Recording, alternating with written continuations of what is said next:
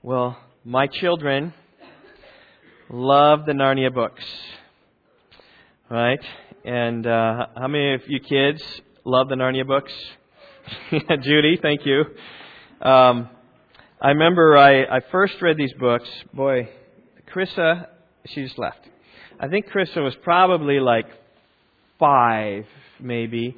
And each night, as I put her to bed, we'd take the book and we'd kind of lie down on the bed together and we'd open it up. We'd kind of read it like this together.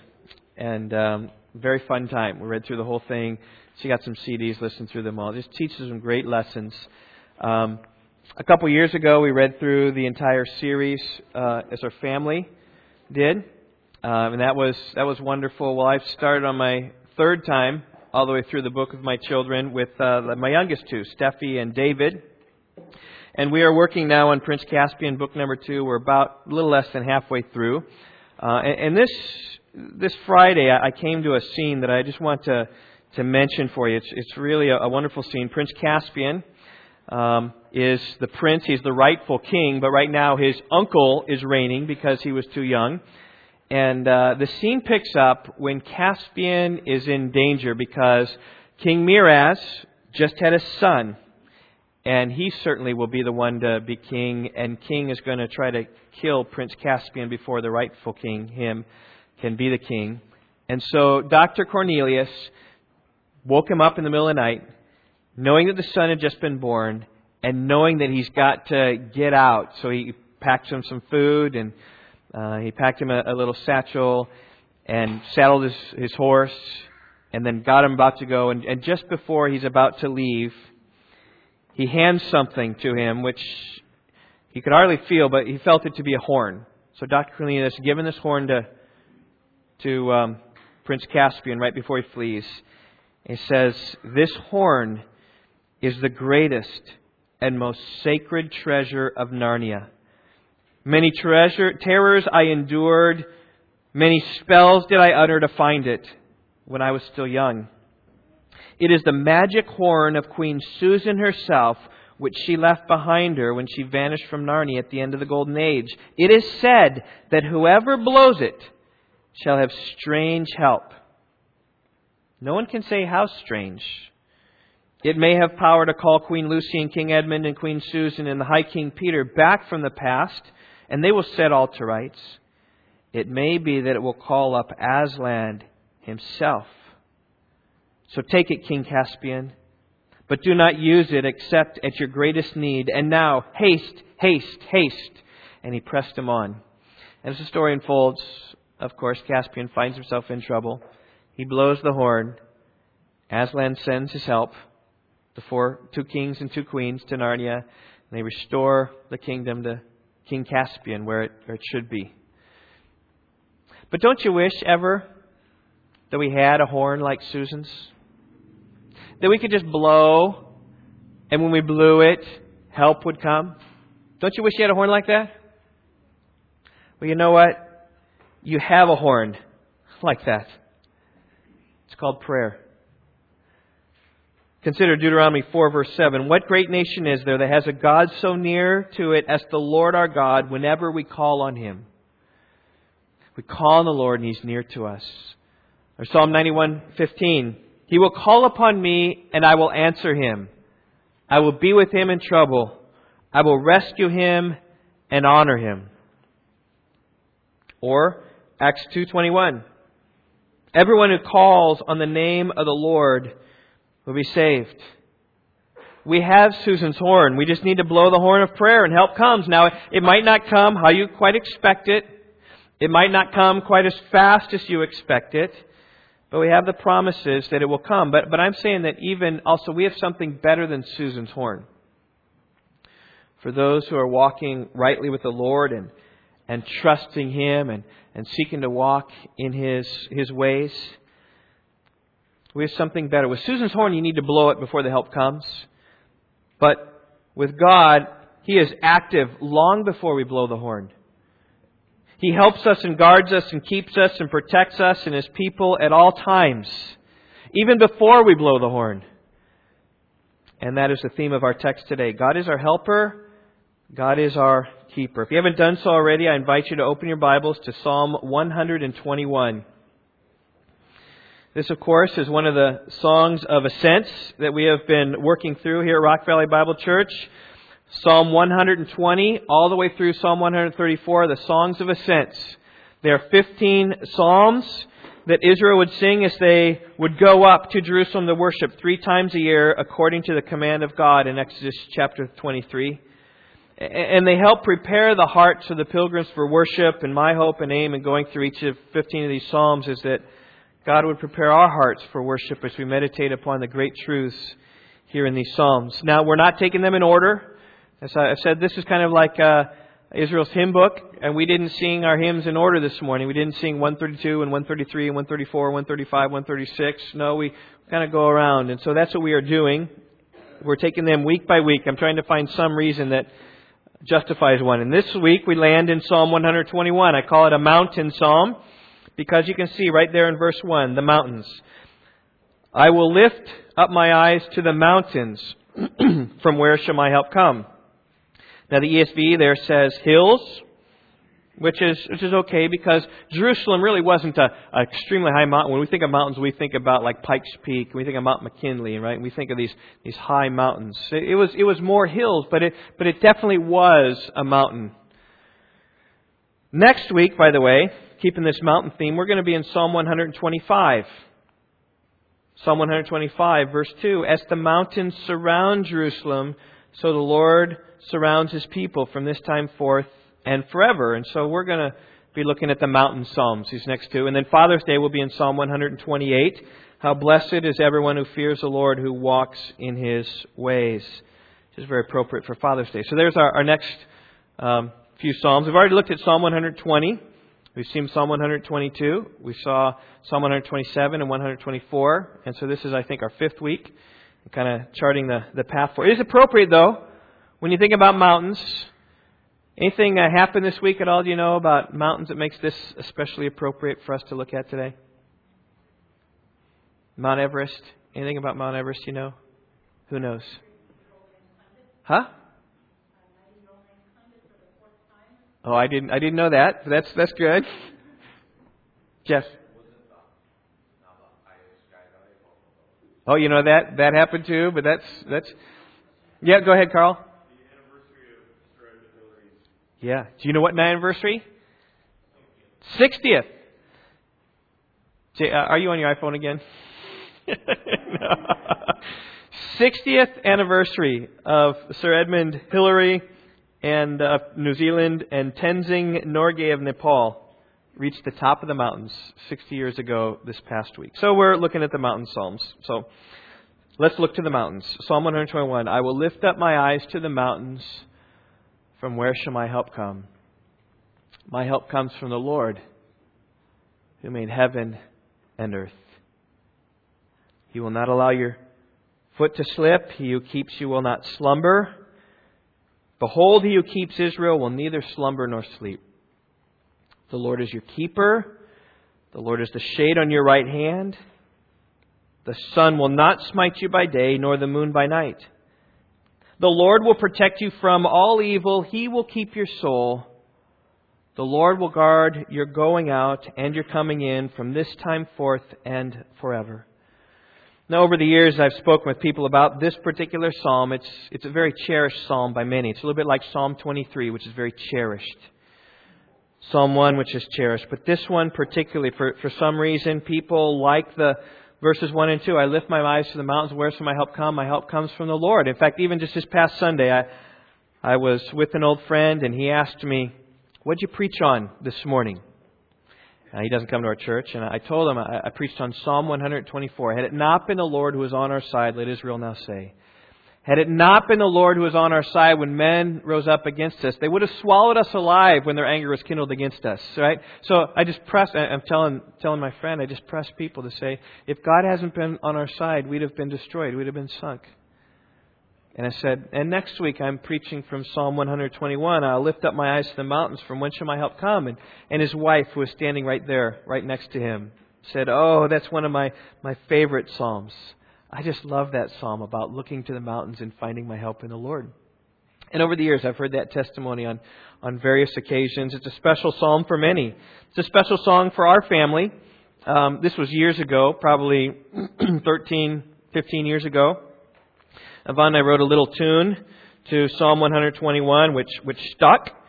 And our family has sung this song probably hundreds of times. Easy. I think maybe even pushing 1,000, actually. Several thousand, perhaps. At our kids' club, we sing this song almost every time because the kids want to do... They don't say Psalm 121. They say, can we do the running one, is what they say. And if you know what it's about, then you kind of get that. And I know that... How many of you know Psalm 121, this song? All right, well, let's just sing it together, just to show how Psalm 121 has caught its warp and woof in Rock Valley Bible Church. If you know it, sing it with me. I don't want to be left up here alone. Okay, you ready? I will lift up my eyes to the mountains. From whence shall my help come? My help comes from the Lord, who made heaven and earth. He will not allow your foot to slip. He who keeps you will not slumber. Behold, he who keeps Israel will neither slumber nor sleep. The Lord is your keeper. The Lord is the shade on your right hand. The sun will not smite you by day, nor the moon by night. The Lord will protect you from all evil. He will keep your soul. The Lord will guard your going out and your coming in from this time forth and forever. Psalm 121. Kind of works, kind of fits, kind of helps. And the kids, when the Lord will guard your going out, they take off and they run around the church building and they come back home. We did that with our kids for years, and they ran around the house and they came back in. And our kids, there's something about that song that just has stuck, and it's become very special for us. Well, it breaks down into, so it's a delight this morning to be preaching from it, actually. I'm thrilled to preach from something I know well and have really internalized in my heart. The psalm breaks down into two sections. The first comes in verses 1 and 2, and the second in verses 3 through 8. You can see that a couple different ways. First of all, you see the subject of the sentences in verses 1 and 2 are written in the first persons, right? The I's and me's and my's. Look at there. I will lift up my eyes to the mountains. From whence will my help come? My help comes from the Lord who made heaven and earth. Verses 3 through 8 are written in the third person, right? In other words, He and the Lord and the sun and the moon. Look at how verse 3 starts. He will not allow your foot to slip. He who keeps you will not slumber. Behold, He who keeps Israel will neither slumber nor sleep. It's just facts about God. He's our keeper. He's our shade on our right hand. Or the sun, the moon won't smite you. The Lord will guard our going out. So that there's a break there just in subject. But there's also another division can be seen in the key words. Two key words dominate the psalm, the words help and keep. Help is in verses 1 and 2.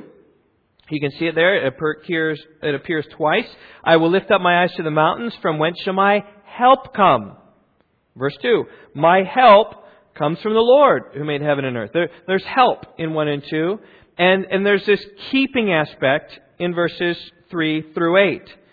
The ESV does a great job here of translating this word consistently. The NAS translates it various different ways because this word for keep is very broad, and we'll see that later. But it's in verse 3, He who keeps you will not slumber. Verse 4, behold, He who keeps Israel. Verse 5, the Lord's your keeper. Verse 7, the Lord will keep you from all evil. He will keep your life. And the Lord will keep your going out and your coming in from this time forth and forever. So those two subjects, verse 1 and 2 and 3 through 8, the word help and keep. And so with these two words, I'm forming my outline this morning. God is your helper. God is your keeper. Let's look at my first point. God is your helper. Verses 1 and 2 come in the form of a question and answer. The question is verse 1. The answer is verse 2. So let's look at the question. Verse 1. I will lift up my eyes to the mountains. From where shall my help come? Now, when the psalmist mentions mountains here, he's certainly referring to the mountainous region surrounding Jerusalem. The city of Jerusalem is in the mountains. And any way that you go to Jerusalem, you go up to Jerusalem. Whether you head from the east or west or north or south, you're always going up to Jerusalem, kind of through the mountains and through the ragged hills. And how appropriate is it for us? Our sermon series title is Going Up. We are traveling up to the house of the Lord to worship. It's what the Song of Ascent is all about. The ascent, going up. That's what it's about. And the mountain here was their destination. And they're asking this question. They're asking because they're looking up. And how often did the settlers of the west coast of America, traveling the Oregon Trail, lift up their eyes to the mountains as they walked that path and headed west and beheld the Rockies? How often they did that? Every day. And even as they walked up those mountains, they saw that. And how often does the mountain climber stop and gaze upward upon his final destination? I'm not a mountain climber, but I think often. And so also these would-be worshipers, as they walked the hills leading to Jerusalem, they couldn't help but to set their gaze on that destination of where it is that they would go and worship the Lord. And lifting up their eyes, they would ask themselves a question. There's the mountains, right? Where does my help come from? You can sense some angst in the psalmist. You can detect some trouble. If you need help, it means you're in a weak position where you need someone to come and help. And maybe his trouble was physical. The walk up to Jerusalem wasn't so easy. In those days, you can drive to Jerusalem, but even driving to Jerusalem, it depends on which way you go, especially from Jericho. It's a steep climb. Jericho is several hundred feet below sea level, and so you're going up to 2,500 feet above sea level. That's about 3,000 feet. And I remember when we were in Israel, and the bus was just in high gear, just trying to get up that hill. Other places not quite as steep, but still you're going up to 2,500 feet down from practically sea level, which is where most of Israel is. It's a hike up. It's not for the faint of heart. And as the travelers were going to Jerusalem, hiking up the mountains, they were walking. They weren't riding. The sun bearing down on them, their throats were parched, their legs aching, fatigue setting in. They need to know, where does my help come from? And maybe just a simple physical expression was their trouble, but maybe it was even spiritual as well. You remember in Psalm 120, which is the one right previous to this, we found the psalmist away from God and away from His people. Verse 5, "Woe is me, for I sojourn in Meshech. I dwell among the tents of Kedar. Too long as my soul had its dwelling with those who hate peace." And the psalmist here felt himself persecuted. He felt himself in a pagan land, standing alone for peace, and in his trouble he was crying to the Lord. Psalm 120 verse 1, "In my trouble I cried to the Lord, and He answered me." So maybe there's a spiritual agony about being away from God, but now we're looking up to the mountains, and where's my help come from? Because I need it, because I've been traveling from Kadesh, from Kedar and Meshech. Maybe his trouble is financial, like many of us, right? He was having difficulty making ends meet. The rain didn't fall last year and the crops were less than needed. Or a thief had come in the home and stolen some of the silverware and the jewelry and the wealth and some money. Maybe it was relational. Problems in marriage. Issues with children. A neighbor giving him fits maybe. Maybe it was health related. He or a family member was sick maybe. Maybe it's emotional. Maybe someone died, passed away. Was dealing with grief, or maybe some kind of change was giving him anxiety for the future. Listen, but we have no idea what kind of help he's looking for, asking here, and that's exactly the point. This is a very general call and cry for help and can apply to all of our circumstances. Are you in need of help this morning? Physical, spiritual, emotional, financial, relational, health-wise? I mean, is there some concern? Here's a great question to ask, right? Where does my help come from? And I just say, where do you look for your help? The psalmist sets us on the right path in verse 2. It says, "My help comes from the Lord, who made heaven and earth." So catch this, when he's on his journey looking up to the mountains, he doesn't look to the mountains for his help. He looks beyond the mountains to the one who made the mountains for His help. My help comes from the Lord, who made heavens and earth. His help didn't come from Jerusalem.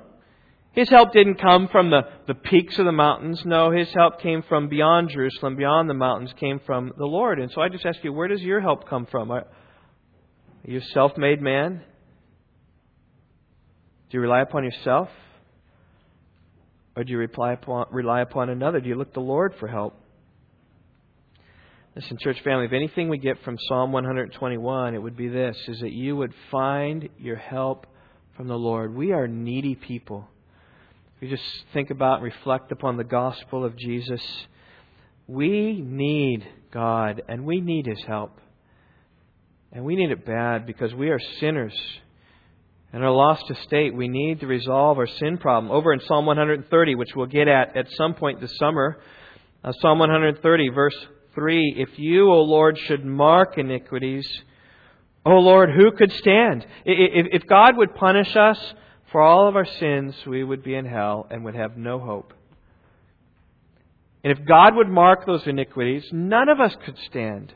But the good news is this, verse 3, there is forgiveness with you. All who call upon the name of Jesus will be saved. Seek forgiveness from the Lord. I'm just calling you, especially your children. Seek forgiveness from Him. Adults, constantly seek His grace and His favor at the foot of the cross. Let's find forgiveness with Him that He may be feared. Right? We need to constantly seek that help. You know, and there is a way, I'm just telling you, that we can face our difficulties in such a way that does not turn to the Lord. We can easily look to other things, right? When we're sick, we can go to doctors. When there's a financial crisis, we can look to another job to fill the void, maybe a better paying job. When the relational difficulties come, we can withdraw into our hole. We have difficult choices to make concerning the future. We can just try to figure it out ourselves. When temptations come, we can just by sheer willpower try to overcome them. And those things will help in the day of trouble. But if you just look to yourself for your own help, it's not going to help. You need to look beyond yourself. You need to look really to the Lord.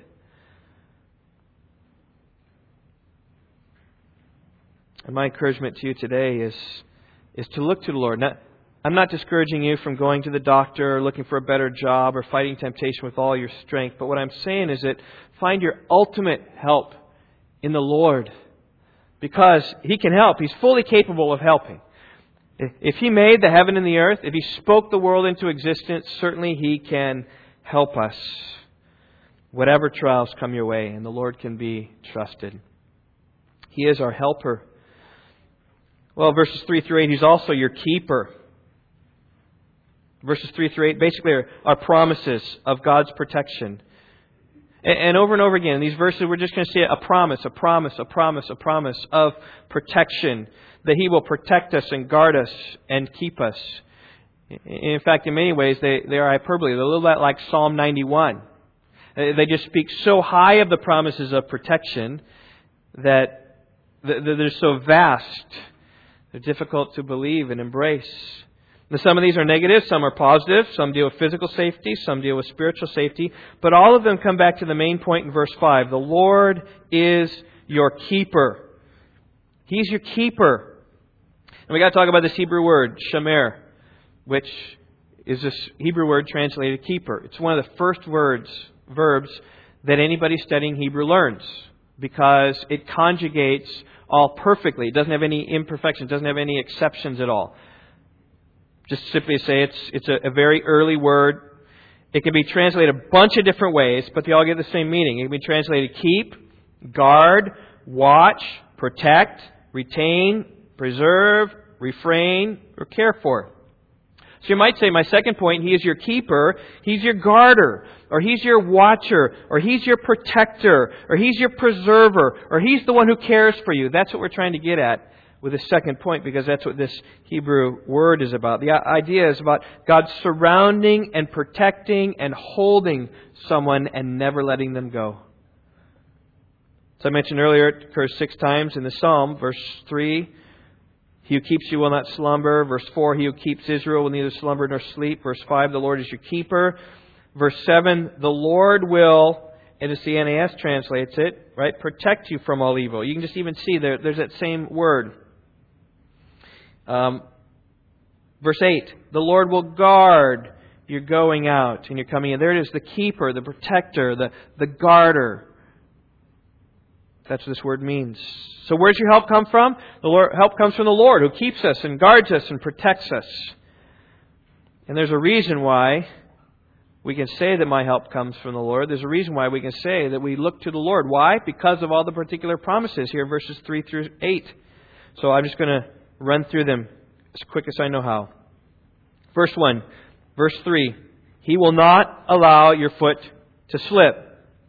Now the imagery here is taken from the one walking down a path with stumbling blocks in the way.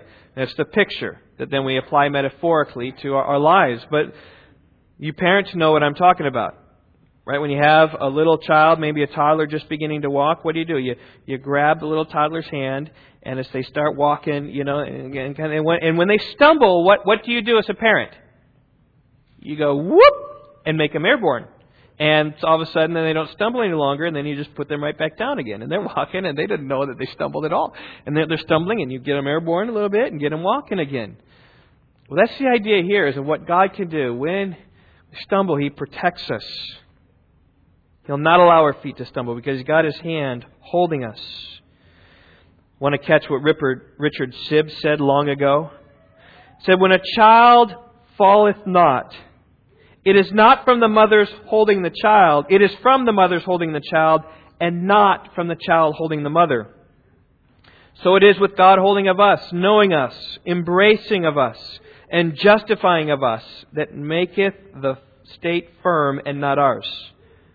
In other words, that was 16th century English. I kept the English because she was back then. In other words, it doesn't really matter whether our children are holding on to us or not. What matters is whether we are gripping their hand.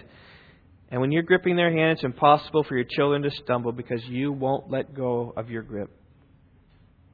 And that's what God does for us. Now, this imagery is used metaphorically all over the Scripture. But basically it says this: God won't allow you to slip into harming yourself. He holds our hand so we won't slip. Consider these verses. Psalm 66 verse 9. He does not allow our feet to slip. Psalm 94 verse 18. If I should say my foot is slipped, your loving kindness, O Lord, will hold me up. So it's God's love and grace that holds us up rather than slipping. The promises are not true of the wicked. These promises of 3 through 8 come to all who've trusted in Christ. They don't come to those who haven't trusted. For those who haven't trusted, He's not keeping you. He's not protecting you. You may go ahead and slip and stumble. As Deuteronomy 32 verse 35 says, in due time their foot will slip. It was Jonathan Edwards' text for his sermon, Sinners in the Hand of an Angry God. In due time their foot will slip. Because, why? What's the difference between one who trusts in the Lord and one who doesn't trust in the Lord? It's the one, He keeps one and God doesn't keep the other. And the other will slip, but the one who God keeps won't slip. So how important it is to trust. Be protected by the Lord. And the New Testament promise sounds like this: no temptation will overtake you, but such as is common to man. And God is faithful and will not allow you to be tempted beyond what you are able, but with the temptation will provide a way of escape that you may be able to endure it. So in other words, for those who trusted in God, yes, temptations are there, but God is not going to allow you to be tempted beyond what you're able so that you stumble. He's going to keep you and hold you. How can He do that? Because He's a sovereign God who has complete control over all things in this universe. If He didn't have complete control over all the universe, verses like 1 Corinthians 10:13 I just read for you couldn't be true.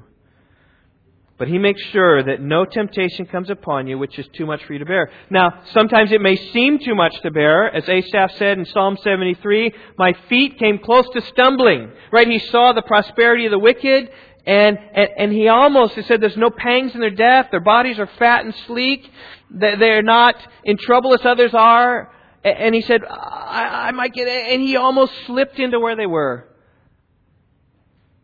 But God brought him to the house of God, and seeing their end brought him back.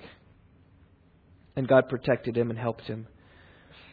Jude 24 is God who's the one who is able to keep you from stumbling. He is able to make you stand in the presence of His glory, blameless and with great joy. If only you'll trust Him. And church family, that's where we need to be. We need to be Psalm 121. We need to be trusting in the Lord where our help is coming from. Psalm 115, O Israel, trust in the Lord. He is their help and shield. O house of Aaron, trust in the Lord.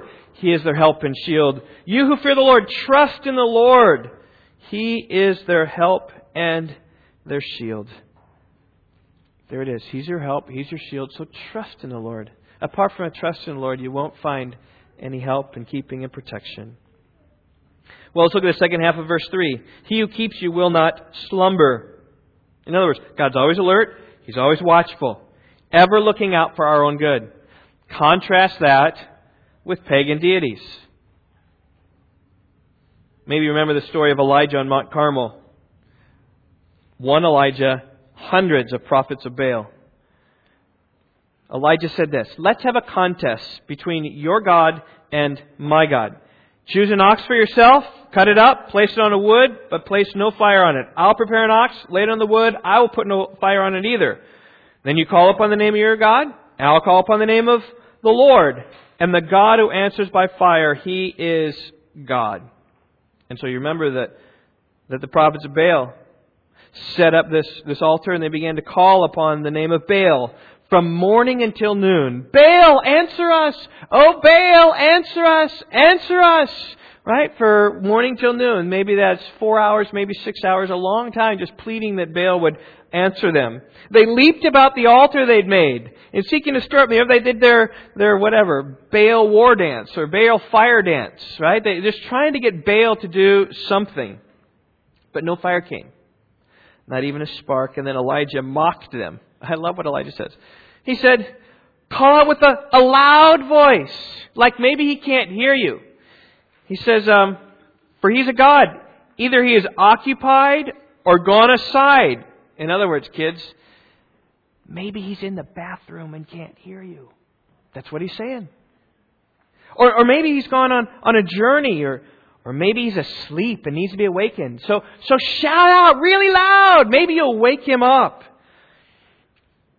And of course, that's not true of our God. God will never fall asleep on His watch. He'll never fall asleep at the wheel. And when Elijah just called out, God was right there instantly and gave him fire on the altar. Our God's watch is 24 hours each day, 7 days a week, 365 days every year. This truth is just reinforced again in verse 4 with the emphatic behold. Whenever you see a behold, it just says, hey, pay attention. Listen, this is our God. He who keeps Israel will neither slumber nor sleep. He doesn't sleep. He doesn't slumber. Sleep comes about because of creaturely weakness. But God is above that. He doesn't have to sleep. He knows what's going on all the time. He's the faithful watchman who will not only warn us of impending danger, but will play an active role in keeping us and protecting us. And that's what verse 5 is getting at. The Lord is your keeper. It's the heart of the psalm. It's the middle of these verses 3 through 8. It's the core of the promises that God has given to us. God is our help because God is the one who keeps us and guards us. And church family, I want you to know this by experience. I want you to have your eyes open to say, in what ways has God kept me? In what ways has He protected me? In what ways has He guarded over me? I want you to know God as your helper. I want to just give praise to God for the way that He helped us this past, 2 weekends ago when we were on vacation out in Wyoming with picking Chris up from Jackson Hole Bible College. Before we ever take a long trip, and we're taking a trip out to Wyoming and back, 24-hour drive and back. We always have our mechanic check out a car for just anything that might be wrong. Maybe a belt that's cracking. Or I'd rather pay now for a belt than be stuck on the side of a road. My motto is preventive maintenance is far better than roadside service. So our mechanic looked at our van. He fixed the brakes. it was making some grinding noises. Even for over a year, I think it was making grinding noise. But he said, it's okay. But this time, he finally fixed them because he thought there might be a problem with them. He replaced our ball joints. It's a tune of a lot of money, but he fixed those, and now our car drives really nicely. And then as he was returning our van, he said, you know what, look at these tires. Here, why don't you feel them? And I kind of felt them, and he said, you might want to replace your tires soon. So I think they'll get to Wyoming and back, but we're taking another trip to California this summer to see Yvonne's folks. He said, before you take that trip, why don't you do that? I've talked with him before, and he's recommended Sam's Club. Good place to do tires. If you're in the tire business, I'm sorry for whatever, but Sam's Club is what he said works. If he said that, I'm okay. It's where he gets his tires done, so we do. So anyway, we're on our way home down I-90, pretty familiar road to us. We've often driven this road on the way back from California. It's like the third leg of our journey. We camp in Salt Lake City, and we camp in western Nebraska, and then we're blitzing home, trying to get home by midnight. So we're normally riding by I-80 right there, about where we were, about 9 o'clock at night or 8:30 or something. We're always trying to go there, and there's been several times we've been down there, and we've turned off and found this Sam's Club. We've often had some nice warm pizza after a long day of travel. It's kind of nice after camping for several days, and kind of we get home by midnight. Anyway, we're right there on this stretch of road, and Krista was driving and having some problems driving, and I was sleeping, doing my fatherly duty, and something happened. A tire blew out, and she went over to the side of the road, and this is what happened. And we're on I-80, and that happened. And I'm just telling you, God protected us, and God guided us, guarded us. First of all, Krista was able to keep on the road with a trailer, and she just kept in ground to a stop, not a problem. People behind us weren't kind of going. She put on your brakes fast. No one smashed us from behind, which could happen. Second, we had roadside service. Came and changed the tire for us. I mean, there's no way I could have done this on my own. The little jack in our car could not have lifted it up high enough. He had to have two jacks, and he kind of worked at it. Furthermore, I don't know how the tire in the back is attached. Kind of with this cable. I know now, but I didn't know then. I would have been a long time trying to. Roadside service took care of that. Third, the weather was wonderful. It was in the daylight. I mean, you can see this is broad daylight, about 3 o'clock. I think it hit. We waited patiently for roadside service. It was windy, but we didn't even need a coat. It wasn't raining. We just sat in the grass, got a few ticks, and waited for help to come. That's true, right? The timing couldn't be better. I mean, normally we're on I-90 just blitzing to get home, but we were in no hurry on this day. We're running way ahead of time. We'd stopped in West Branch, Iowa to see the Herbert Hoover Presidential Museum. We stopped there, saw this neat blacksmith, and we're just like, hey, this is kind of nice. We had a leisurely picnic there, and we had a blowout around 3 o'clock, and the roadside service came. By 5 o'clock, we were on our way, and the location couldn't have been better. I mean, we had our flat tire about half a mile from the exit ramp that we often have taken to go to Sam's Club to get our pizza. So right then and there, we just drove. It was less than 2 miles probably. We went to Sam's Club, and we're here again, 5 o'clock, kind of roll in there, and they're open till like 8 o'clock, and they took care of all 4 tires for us and fixed it all. By the way, one of the things we learned at the blacksmith shop is, he talked about the rim around the spokes. You know what that is called? That's like to tie all the spokes together. That's where we get tires from. I didn't know that. I thought you'd know that. Anyway, that was really cool. But we were like, that's the kind of thing, like, oh wow, that's kind of cool. We're just taking an easy time. The whole ordeal took about 4 hours. But it happened on a day when 4 hours we could totally do that. I come home, I don't have to take any day to try to figure out when to replace my tires anyway. That just happened. And I'm just saying, this is God guarding us, keeping us, and protected us. I mean, I just thought if it had happened on our way out to Wyoming, it would have been a totally different matter. When we were out there, the weather was awful. It was rainy and it was cold. Mornings of like 40 degrees and rainy, and it was not such nice temperature. We were much more pressed for time. We didn't have 4 hours leisurely just to kind of spend like we did. We were coming a day home early, didn't have to come back for anything. We had cell phone service here. We're right near Davenport. I mean, you can get stuck out there in Wyoming someplace with no cell phone service because there's nothing in Wyoming hardly, Chris, all right? There's like nothing in Wyoming. But God has His hand upon us. Where does my help come from? My help comes from the Lord. And I long, church family, that you would have opportunities where you see this, where all you got to do is just open your eyes and see where God is helping and guiding and guarding and protecting you. Because the promise here is the Lord is your keeper. The Lord is the shade on your right hand. Second half of verse 5. And that's really appropriate for those in Israel ascending Mount Zion to worship. The climate of Israel is like Los Angeles. It's a desert, very hot in the day, cool at night. And while in a climate, it's totally different. If you're staying inside air conditioning, it's wonderful. But if you are out and about and traveling, it's very difficult. For those of you who've traveled to Israel, perhaps, in the morning you begin, you put water in your bottles, you bring along a hat, you have some sunglasses, put on some sunscreen, because it's going to be brutally hot as you go out there. And then you take your air-conditioned bus to a tour site that you see, and then when you get out, it's like, this wall of heat just hits you, and it's scorching hot, and you kind of do whatever you can do, and you kind of get back to your hotel finally late at night, and you've about had it. Well, these pilgrims traveling up to Jerusalem, they didn't have air-conditioned buses. It was a difficult time. And if you've been to California in that dry heat, there's a huge difference between being in the shade and being in the sun. And here in the Midwest with all the humidity, it barely makes a difference. It's nice, but the difference in Los Angeles and Israel is a lot different. They would have lifted up their eyes to the hot sun with parched throat in search for waters. Body would have beaten down, and the shade would have come as a great blessing to them. You remember when Jonah had finished preaching in Nineveh, he departed and found this nice place, this spot of shade where he could watch to see what God would do. And even God then appointed a plant and grew up over Jonah to be a shade over his head to deliver him from his discomfort. You remember what it says? Jonah was extremely happy about the plant because that's such huge relief. And what this pictures here is just relief from the heat of the smiting. And you might take that metaphorically as well. Just when the pressures come and when it's hot, God will shelter us.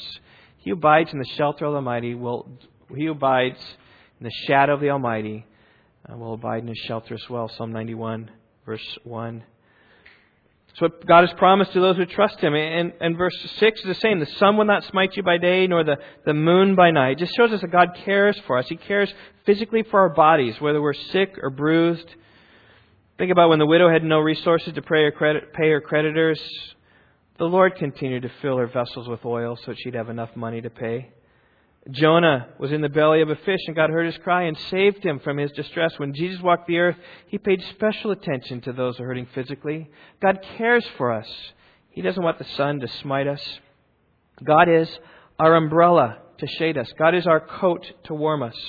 God is our shelter in the time of storm. God protects us physically. And we even see morally He protects us. Verse 7. The Lord will protect you from all evil. He will keep your soul. In other words, God will preserve us and God will keep us. This is teaching the preservation of the saints. The saints will persevere. Why? Because God preserves.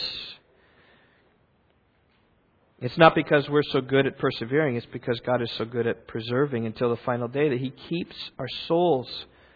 That's what Jude says. Now to Him who is able to keep you from stumbling and to make you stand in the presence of His glory, blameless with great joy. To the only God our Savior, through Jesus Christ our Lord, be glory, majesty, dominion, and power from before all time and now and forever. Right? Jude's talking about God's protection upon us morally from stumbling. And to be able to bring us into His presence on that eternal day when we stand before Christ, perfect and blameless because we've trusted in His perfect sacrifice.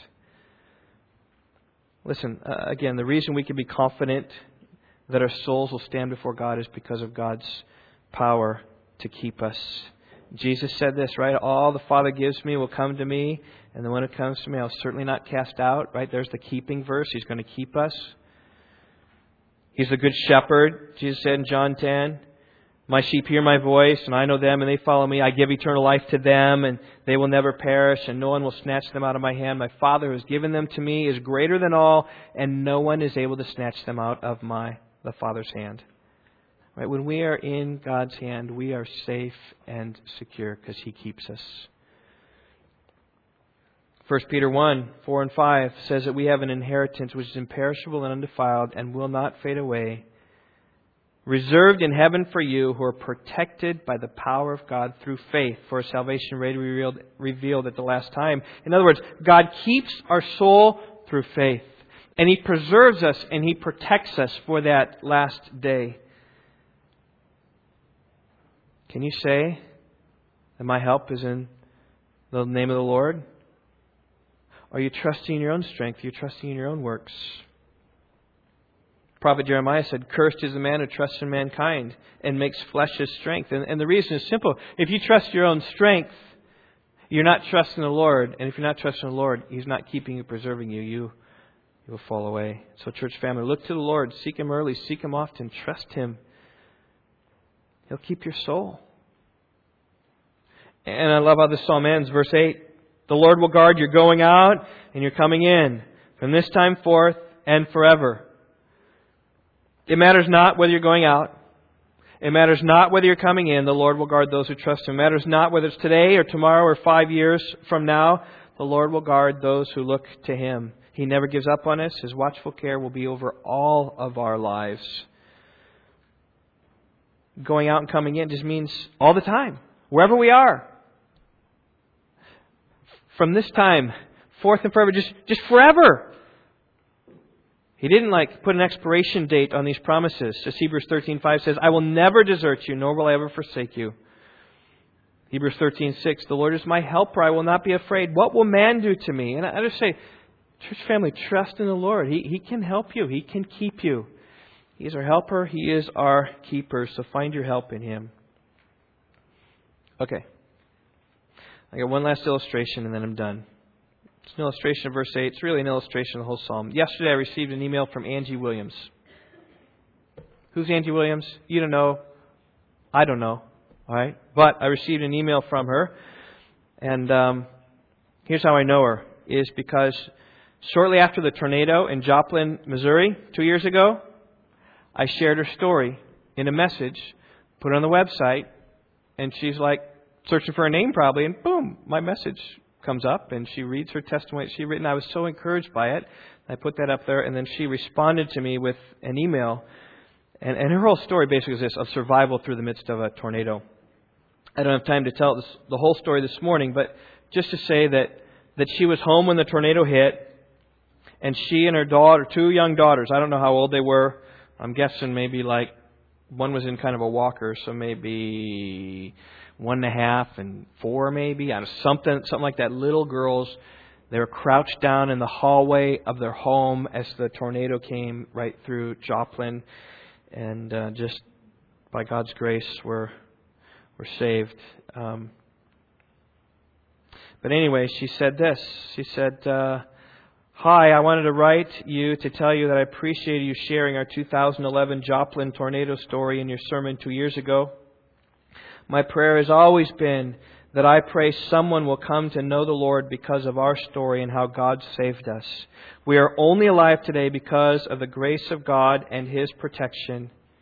He was definitely with us today. There is no other explanation." And then she sent me 2 pictures. All right, and I just want to show them to you. Now, the first is her house. That's where she was after the tornado went through. And then the next picture, she said that's the exact spot of where she was. She was right there. And I can email you out her story in the Weekly Word. You'll get that. You can read about it. But I just want to share her conclusions, something she wrote 2 years ago. She said this. So this was 2 years ago, and I forget when the tornado hit. It was May 15th or 18th or something like that. And so within just a few weeks, she shared her story, and then I saw it, and I mentioned it in my message, read her whole story. But she said, thinking back over that night, I can see how God had a hand in keeping us safe. And that's my whole idea, right? God has a hand in keeping us safe. He said this. Trey, that's her husband, called and told me to watch the weather. He normally does not call me while at work. Second, my sister-in-law accidentally texted my mom that there's a tornado warning in Joplin. I don't know how you accidentally text, but maybe it was her rather than... I'm not sure. But Third, my mom called and told me about tornado warnings just seconds before the sirens went off.